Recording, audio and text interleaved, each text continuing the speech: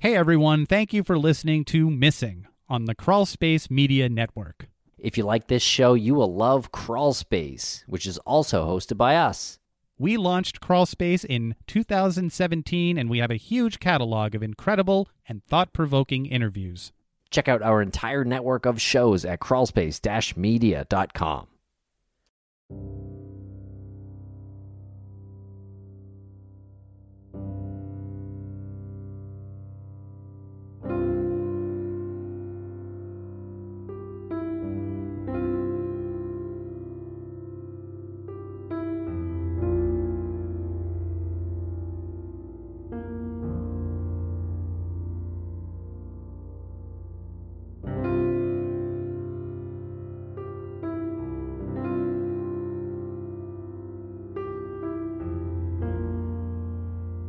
On February 9th of 2004, 21-year-old UMass Amherst student Maura Murray disappeared in the White Mountains of New Hampshire in one of the most perplexing mysteries of our time. For years, we have covered Maura's case and the tireless online community that surrounds it in great detail. We have since expanded our mission with this series, raising awareness and shining a light on the stories of other missing persons. We now sit on the board of directors of the nonprofit organization Private Investigations for the Missing, which was founded by Bruce Maitland. Bruce's daughter, Brianna Maitland, went missing from Montgomery, Vermont on March 19th of 2004, just 6 weeks after and about 80 miles away from where Maura Murray vanished.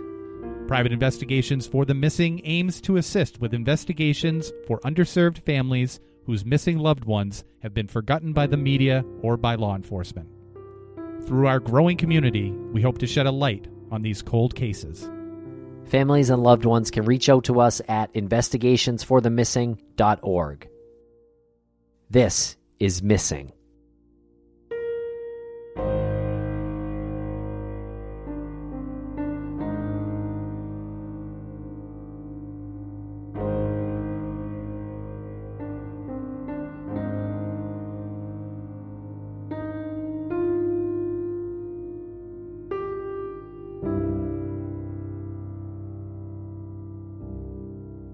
Welcome back to Missing. I'm Tim, here today with Lance for this part 2. What's up, Lance?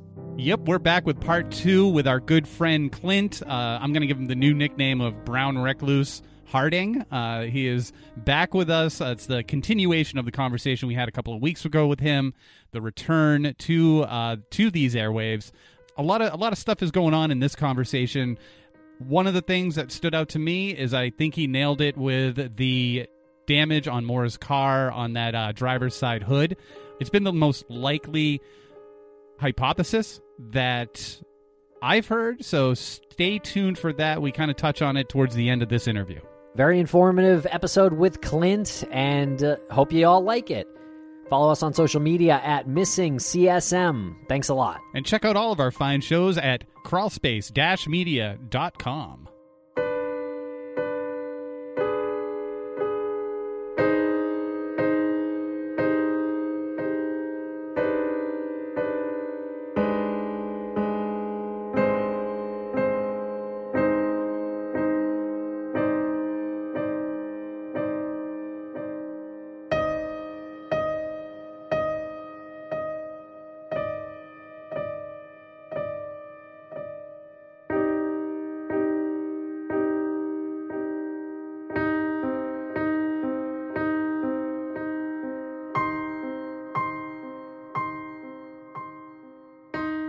Let's go over Maura's timeline as far as college and high school. I think people are confused whether she was a junior or a senior, and I was confused myself on this.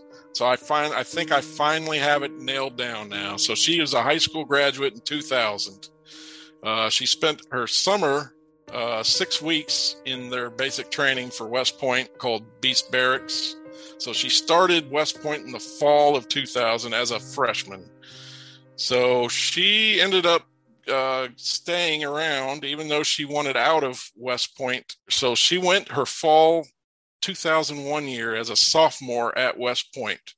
And then at the end of the fall semester of her sophomore year is when she got out and went to UMass. So she never missed a semester of school. So she went right from West Point to UMass, and actually was still at West Point in January of 2002 and went to UMass in January of 2002. So there was no break in there. She went right to UMass in January of 2002. So she was a senior when she went missing in the spring of 2004. And I just wanted to bring that up. Also to point out, and I brought this up with you guys on a previous show, during the summer of her freshman year, she went to Fort Knox, and we all have heard about the makeup theft that happened there. And I want to reiterate that I do believe that I think she did it on purpose. I think she was wanting to accelerate her getting out of West Point. I don't think she wanted to be known as a quitter or somebody that would just quit military life, but I don't think and you got to put it in her perspective too. I mean, she was a freshman who apparently just didn't feel the Army life. And by the time her freshman year ends, everybody else at college gets to go home for the summer. But if you're a freshman at West Point in the summer, you have to spend your whole summer, all 8 weeks in the field doing training in Kentucky in the probably 110 degrees. And so it was when she was in the middle of that field training that makeup theft happened. So I do not think that was something she would get kicked out for, because the standards are, if you're a freshman and a sophomore, there's a whole lot more leeway given to freshmen and sophomores than there are juniors. That's how the military is too, with the ranking system. So you expect more out of your juniors and seniors, and if they were caught doing something like that, they'd probably be kicked out. But if you're a freshman and sophomore, they'll do internal punishments for you, and they know that freshmen are going to mess up, and they know that freshmen will do things to try to get out of West Point, and so they'll want to try to encourage you to stick around, and they will do internal punishments to deal with minor infractions. All right, and so that was when Mora and Rausch met for the first time. Was this the same incident? Yes, they met at West Point, but the story originally was that he kind of helped defend her over this over some charges. That's not true at all. I guess he met Mora through Julie, if I understand that right. So it had nothing to do with her makeup infraction. So interesting. Yeah, in James Renner's book, True Crime Addict, apparently Bill tells Renner that she got an honor code violation at West Point, and that's how they met. And it was because she had stolen a granola bar from the store. That's a new one. Renner quotes Bill as saying there were other problems too. Yeah, I mean, it's you keep going back and looking at these. Yeah. Bill was active on the forums like Reddit. It's probably been about 6 months ago, and he addressed a lot of stuff. And he did address him meeting Mara at West Point, and that's where I do recall him saying he was not like defending her. And I think that was kind of the original story, that he was like put in that role, and that's how he met her. So that apparently was not true. And anything else from Peabody on Web Sleuths? Because I find that whole distance that she puts between her as this character named Peabody, to be confusing, because you can't tell if it's true and actual inside information from someone really close to the case, or some, as you put it, spin. Yes, I've definitely called out the things that she's said over the years, not because I think she lies or anything like that, but I think, she's a mother, and she's, going to have her certain perspective on things. And yeah, I mean, there's hundreds of posts from her that deal with all ranges of topics that I think you can find interesting stuff. You go back to the Red Cross stuff. You go back to the soda bottle that's found under the car that supposedly has the red licorice stick in it. What'd she say about that? Going off of memory, I do know. So you guys know that when they towed the Saturn away, there was supposedly a bottle found under where the car was, I guess.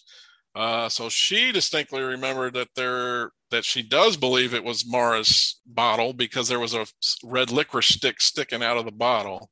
And that's how Mara, I guess, used to like to drink from licorice sticks. But she would call it a soda, like a cherry Mountain Dew is what I think she said was found. And I think they described it as a soda with a liquorish smell, reddish liquor that was kind of sprinkled on the snow too a little bit. So who even knows what's real there? Because that's the only place I've ever heard about a liquor stick being found in the bottle. And she didn't say that as a fact. She said, "I think that's what they found. That's why I think it was Mara's soda." But yeah, no, over the years, yeah, and I don't have any of that stuff now. But I go back to our old episodes because I brought it up a lot. I don't know if I hawed around it a little bit because I don't want to be mean and say things, but I definitely have called out some things that have been said over the years. And she's been a big voice in the case, whether she's in a newspaper article going as herself or on a forum talking as Peabody. You sent us some other photos, and some of them are of the Amherst area, and Correct. There's some even from the accident site up in North Haverhill. That's a really good one from the perspective of really where the car lay, I guess, or rest, and it's angled towards Butch Atwood's house, and you can see his,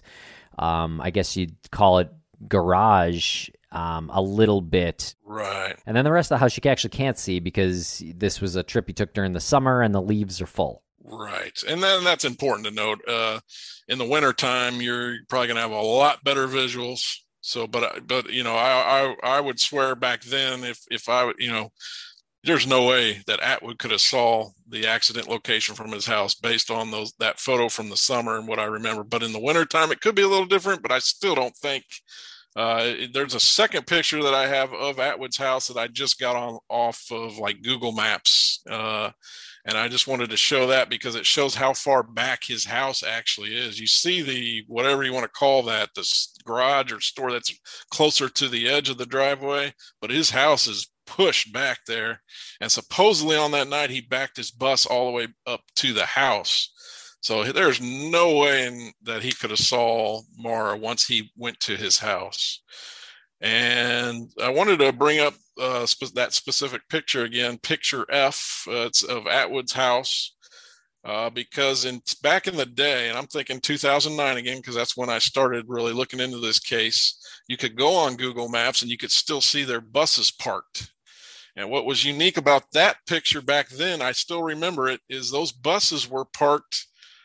You'll see in that picture some parking barriers.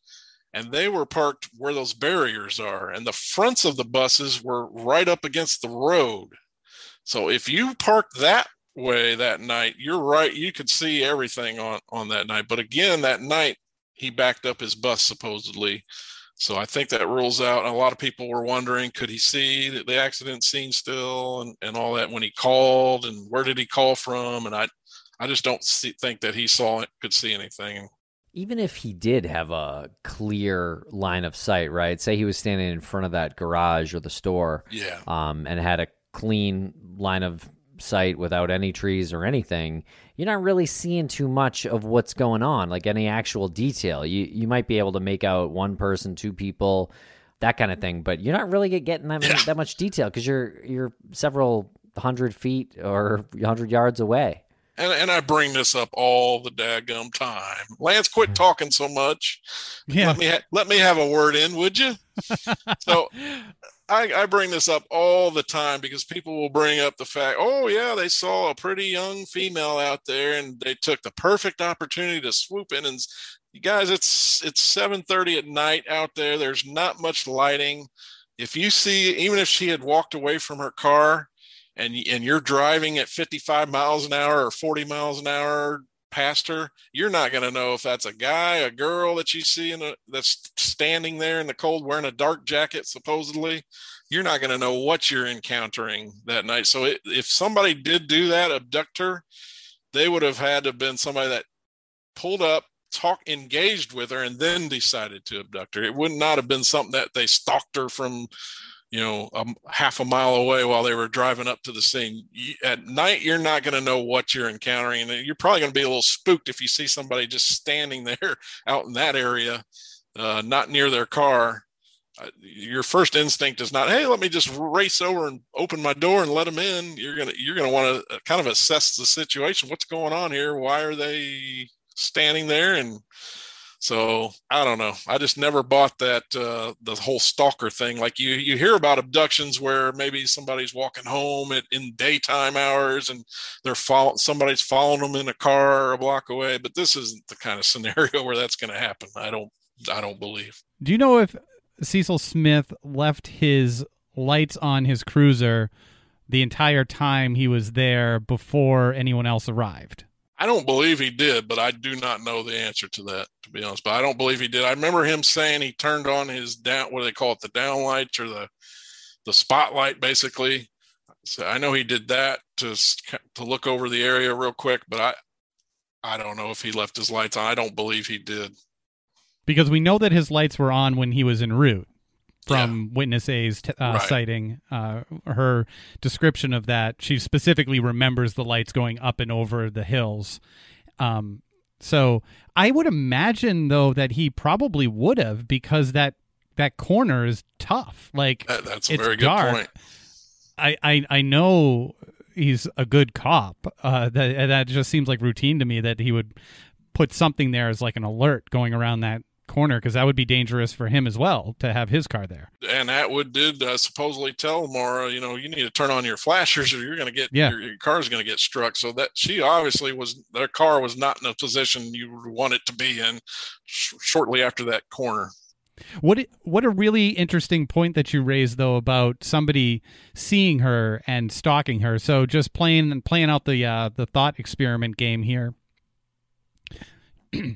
Just playing out the thought experiment game here, if someone had passed by slow enough and before police arrived and after Butch Atwood arrived, or even maybe right before Butch Atwood arrived, slow enough to see this in the dark, you're driving by, and you see a young woman in the car, then they turn around and come back to abduct her, that had to have been... Again, well, now this would have to have been after Butch Atwood, before the police, without Faith Westman seeing. Right. And without Butch Atwood noticing any cars turning around on Bradley Hill or don't forget the red truck on Bradley Hill that's pulled over. Which Butch Atwood has said many times in many newspaper articles that he definitely saw a red truck across the street. Totally joking. Totally joking. Cut that. But I mean, the window there is.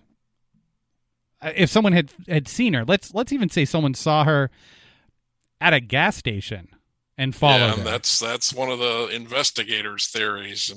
Well, I just don't get it. Like, no, and I don't want to poo-poo on our buddy James, because I really like James Renner. Me and him have disagreed on things over the years, but me and him.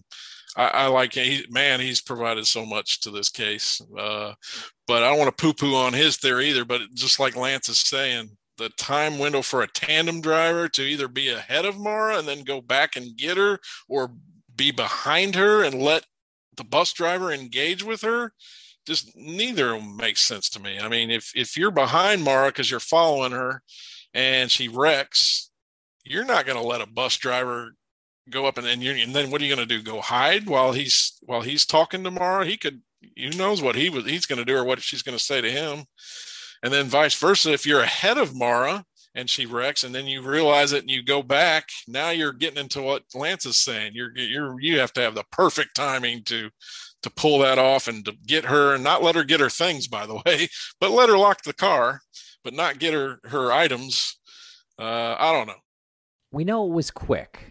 Right? I mean, that's basically the only thing we know. Yes. Right. Yes, that's true. I would lean towards that. Could suggest that she knew whose car she got in, especially because there were no reports of yelling or anything, or she at least got in willingly, I think. Well, and to your point, yeah. I mean, that's such a short window of time for anything that happened. It's going to be something, I don't know, something that's going to be hard to believe, probably. Here, roll this around in your heads for a minute. Butch Atwood stops his bus on the street at that corner directly across from Maura, is talking to Maura through his bus, right? Right. That's the official count. Let's say Maura's tandem driver is on the road right behind his bus. Butch Atwood just thinks, oh, I'm blocking traffic right now because I'm in the middle of the road talking to this person. When he leaves, Maura just jumps in that car, gone. As Tim was saying, as quick as it happened, that is actually a real scenario that could have happened. And why would Butch at that time think anything weird about a car being behind him while he's stopped directly in the middle of the road?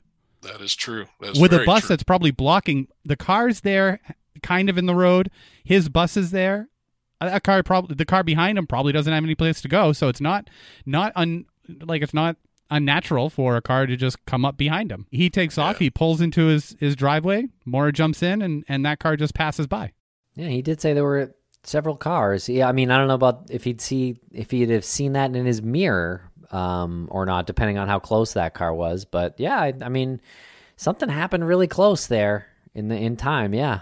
You guys give any credence to that she could have went to somebody else's house and something bad happened? Do you think she would have went to a house nearby there to seek help? Maybe. I think they're probably, there have been searches. I don't know. Maybe there wouldn't have been any evidence to convict anyone found yet, but I kind of feel like there might have been. You know what I mean? Like, how are you going to pull that completely off right in front of everyone right there? I don't know. Well, I've said it before. I believe the only house that she would have made a conscious decision to go into or walk up to would be Butch Atwood's, because he had already promised her, why don't you come in and stay warm, whatever. Like he already offered help. Like, come up, we'll call the police. And if she had a moment to herself there after he left, I think the only house that she would logically say this makes sense to go is his house, because she said she didn't want him to call the police. So that would help her in her attempts to make sure that he's not going to call the police. Like, maybe I'll go in there and I'll convince him to call my sister or my dad or somebody else that can come and help me aside from the police. Yeah, I've thought of that too. Maybe he helped her out that night, and even though his story didn't go that way, but maybe he helped her out. Maybe he had a soft heart and felt like, well, I don't really want to ruin this person's, future. So maybe he helped her and kind of hid it from the cop. That is a possibility. But then again, the encounter, he describes it as kind of warm, but was it really warm? I don't know how his encounter really was. He could have been angry at her for being out in the road like that and thinking, she's up to no good or something. It's just one of those things that'll probably remain a mystery. Yeah, 7:30 at night too. I don't know. I know it's pitch black, and at that time of year in that area up there, basically pitch black. The sun has been set for a few hours by that point in February. But that's just not like a time of malice. You know what I mean? Like 7:30 p.m. Like Butch Atwood was driving his school bus home. People are just driving around ready to pick up others and do bad things. I don't know. It just seems a little early for that kind of action, but maybe I'm wrong. Yeah. And we don't know what state Maura was in. She could have been hurt from the accident. She could have been intoxicated, and all that could have played in a part. They did talk to each other, so who knows exactly what happened there. We'll be right back after a quick word from our sponsor. Thanks to our sponsors, and now we're back to the program. I wanted to bring up, because I think I heard it on your show at some point, maybe even fairly recently. Do you guys ever remember talking about the metal post theory? I call it metal post. I don't even know if you'd call it that. You see it, and there's a couple pictures. I call it picture C and picture D.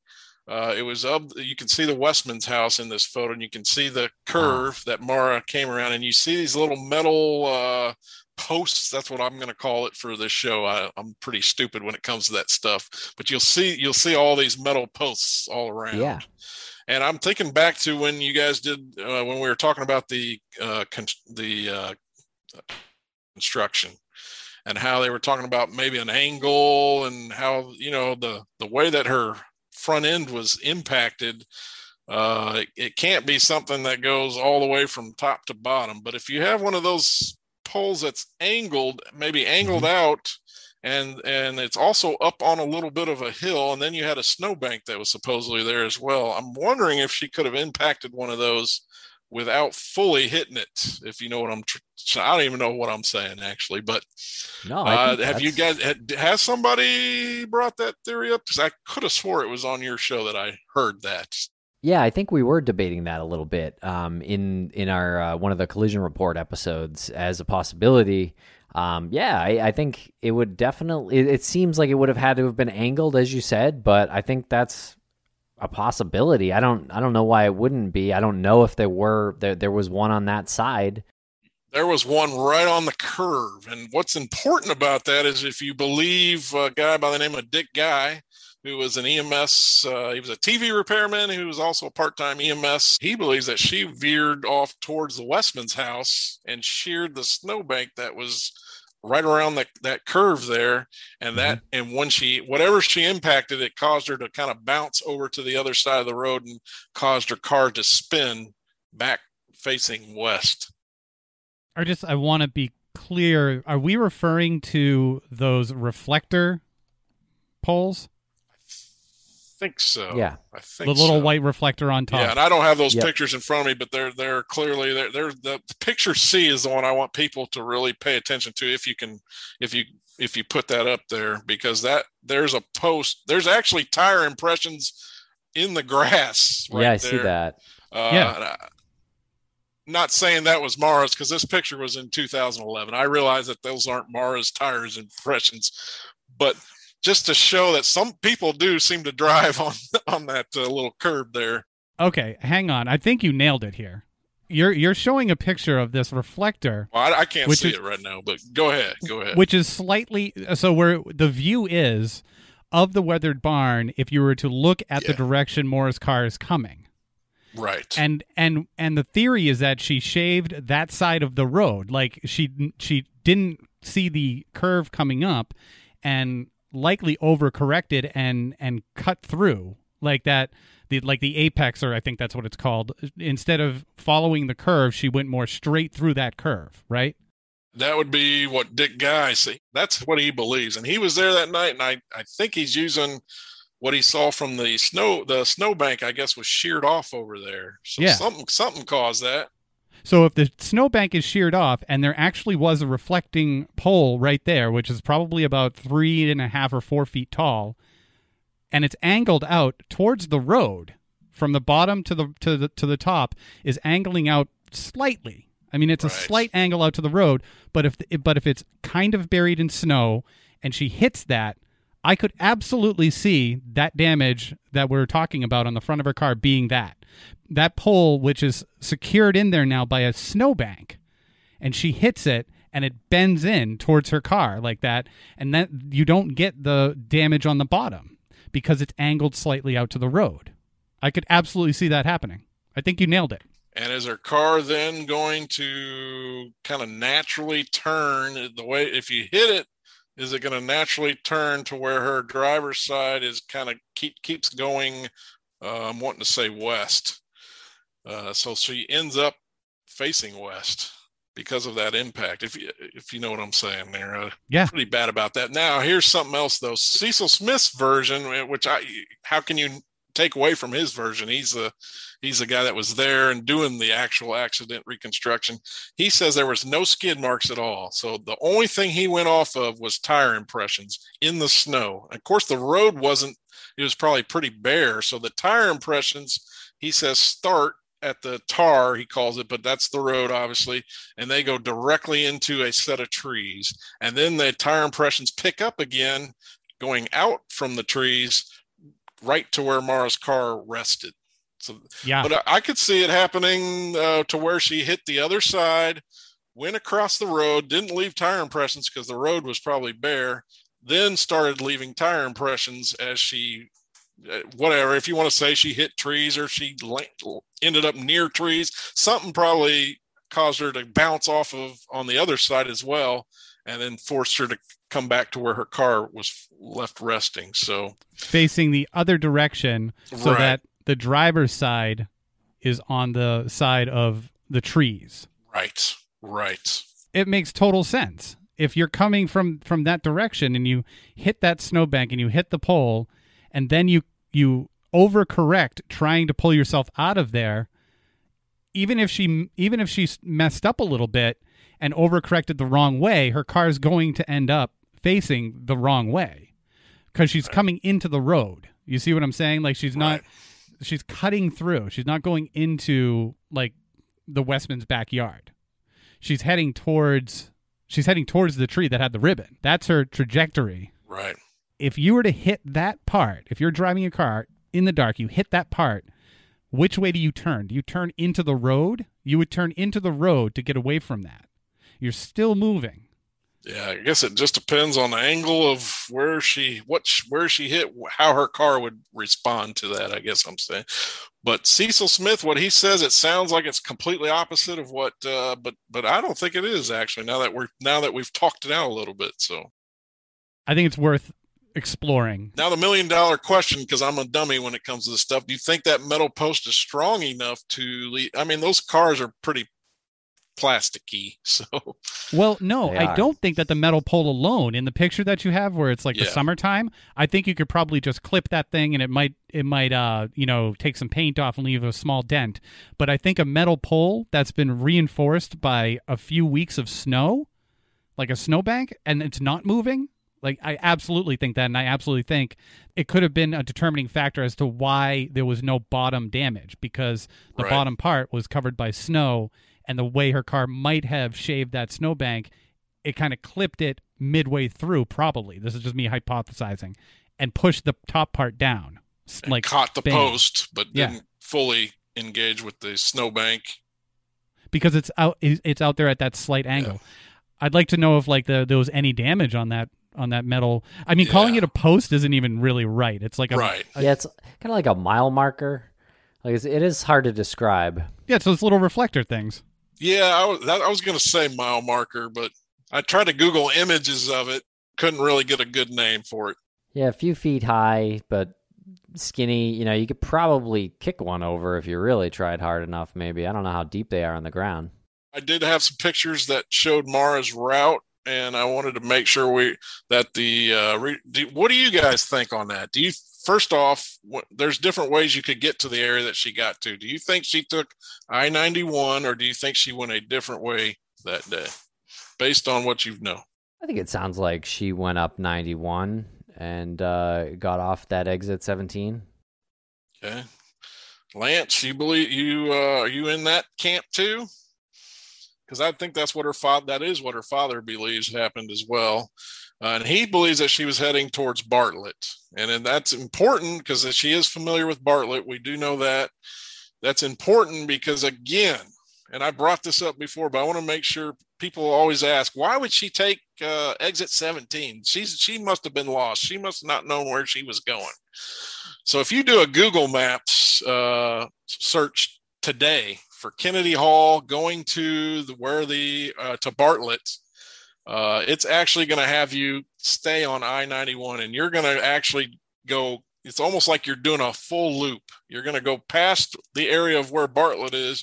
You're going to come back around and go back down to get to Bartlett. Now, personally, I don't follow what Google Maps tells me. I'm just going to look at the map, and if I see a road that seems to me like it goes directly to Bartlett, I'm going to take that one. And I understand that this is a very windy road, and and in the wintertime, it's very dangerous. But would Mara, if she's not familiar with that exactly, and if she's just looking at a map, would she consider that when she went about her route? Because I think she purposely took 17, because I think she was heading for the Bartlett area. And to me, that makes the most sense. It doesn't make the most sense to keep on I-91 but if you're practical and you're thinking about everything from winter conditions and all that, then yes, staying on I-91 makes sense. But again, I wouldn't have stayed on I-91 if I was a college student just out driving, trying to get to Bartlett. Well, I will say that, avoiding the snow is definitely a way of life in the Northeast, and especially in New Hampshire and the White Mountains. And Maura was pretty familiar with it, so if she were to have gotten those directions to take her in that loop up 91 north, and then it loops around and you actually stay on an interstate and you're on 93 at that point. Right. That sounds likely to me. This sort of Northeast culture is really all about the highway. If you can stay on the highway, especially in the winter, you're going to do it, I think. That's a very good point. Yeah, and then of course I'm there in July of 2011, and I ended up going all the way up because I actually stayed in Littleton, which is obviously so it kept me going up. I just remember thinking, why would I stay on I-91 if I'm going to go to Bartlett? But in the wintertime, like you said, it does make sense. I mean, practical sense for sure. I mean, it's windy. We know how we all have been on Route 112, and that is a pretty. Even that turn that where Mara crashed is not even the worst turn on that road, not even by a long shot. So it's a crazy road to take, and definitely in the wintertime, I can see it being, very scary. Yeah, and we do know she got gas at some point within, say, 30 miles of the accident site. So now maybe she saw that her gas tank was running low and she wanted to get off that exit and then was like, changed her mind once she got there. So, I know this road. It seems fine. The roads are dry. Totally reasonable thing to do. Again, we know she got gas, so I don't know.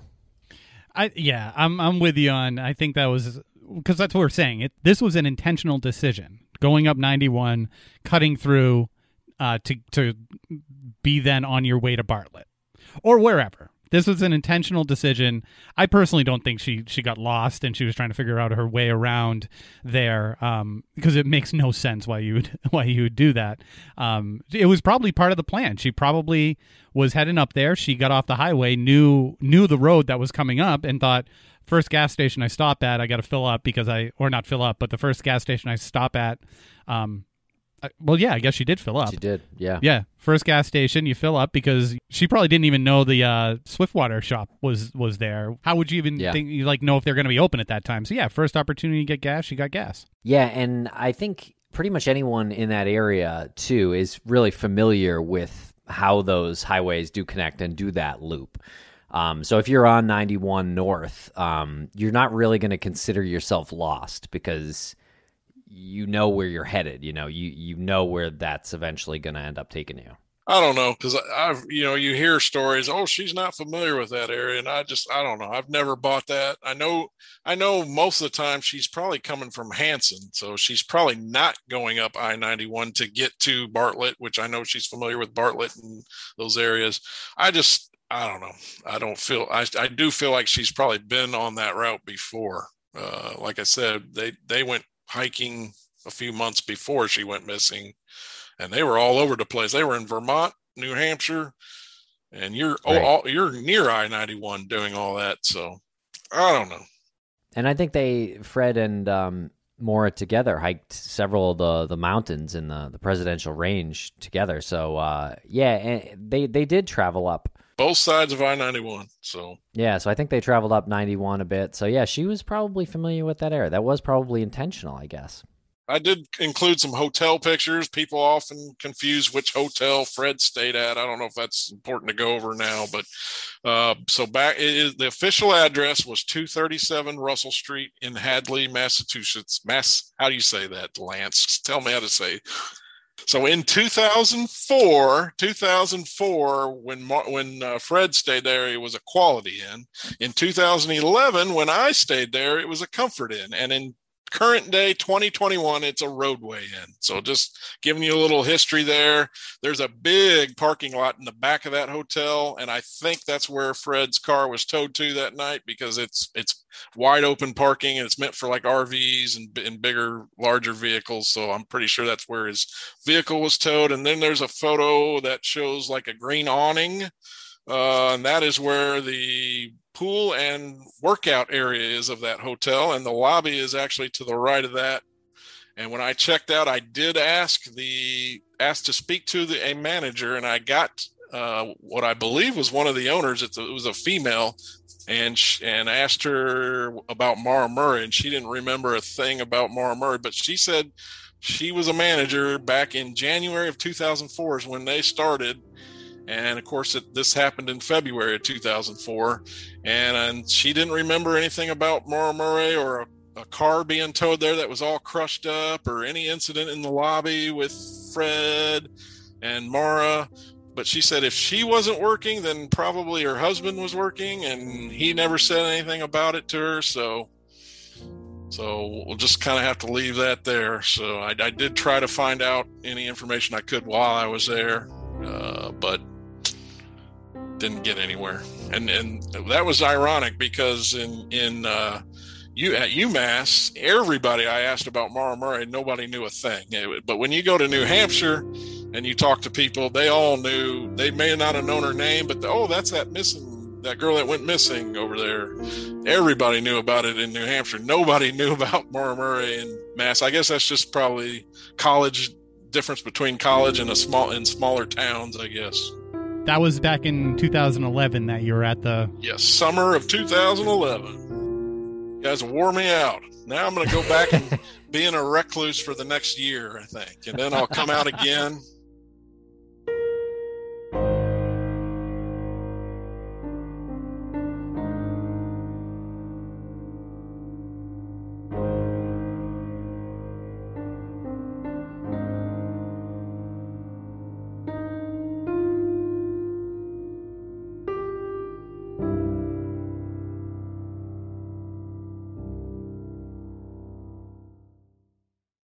When a person goes missing, their loved ones often find themselves overcome with worry and grief. Bruce Maitland started the 501c3 nonprofit organization Private Investigations for the Missing because he knows this feeling all too well. When Bruce's daughter Brianna disappeared in March 2004, he was surrounded by licensed private investigators dedicated to finding her. Now his mission is to provide dedicated private investigators at no cost to other families of the missing, desperate for answers but without the financial means. Private Investigations for the Missing needs your help. To read the mission statement, make a donation, and keep up with our blog, visit us at investigationsforthemissing.org and follow us at PI for the Missing on Twitter and Facebook and Investigations for the Missing on Instagram. Because forever is too long to wait.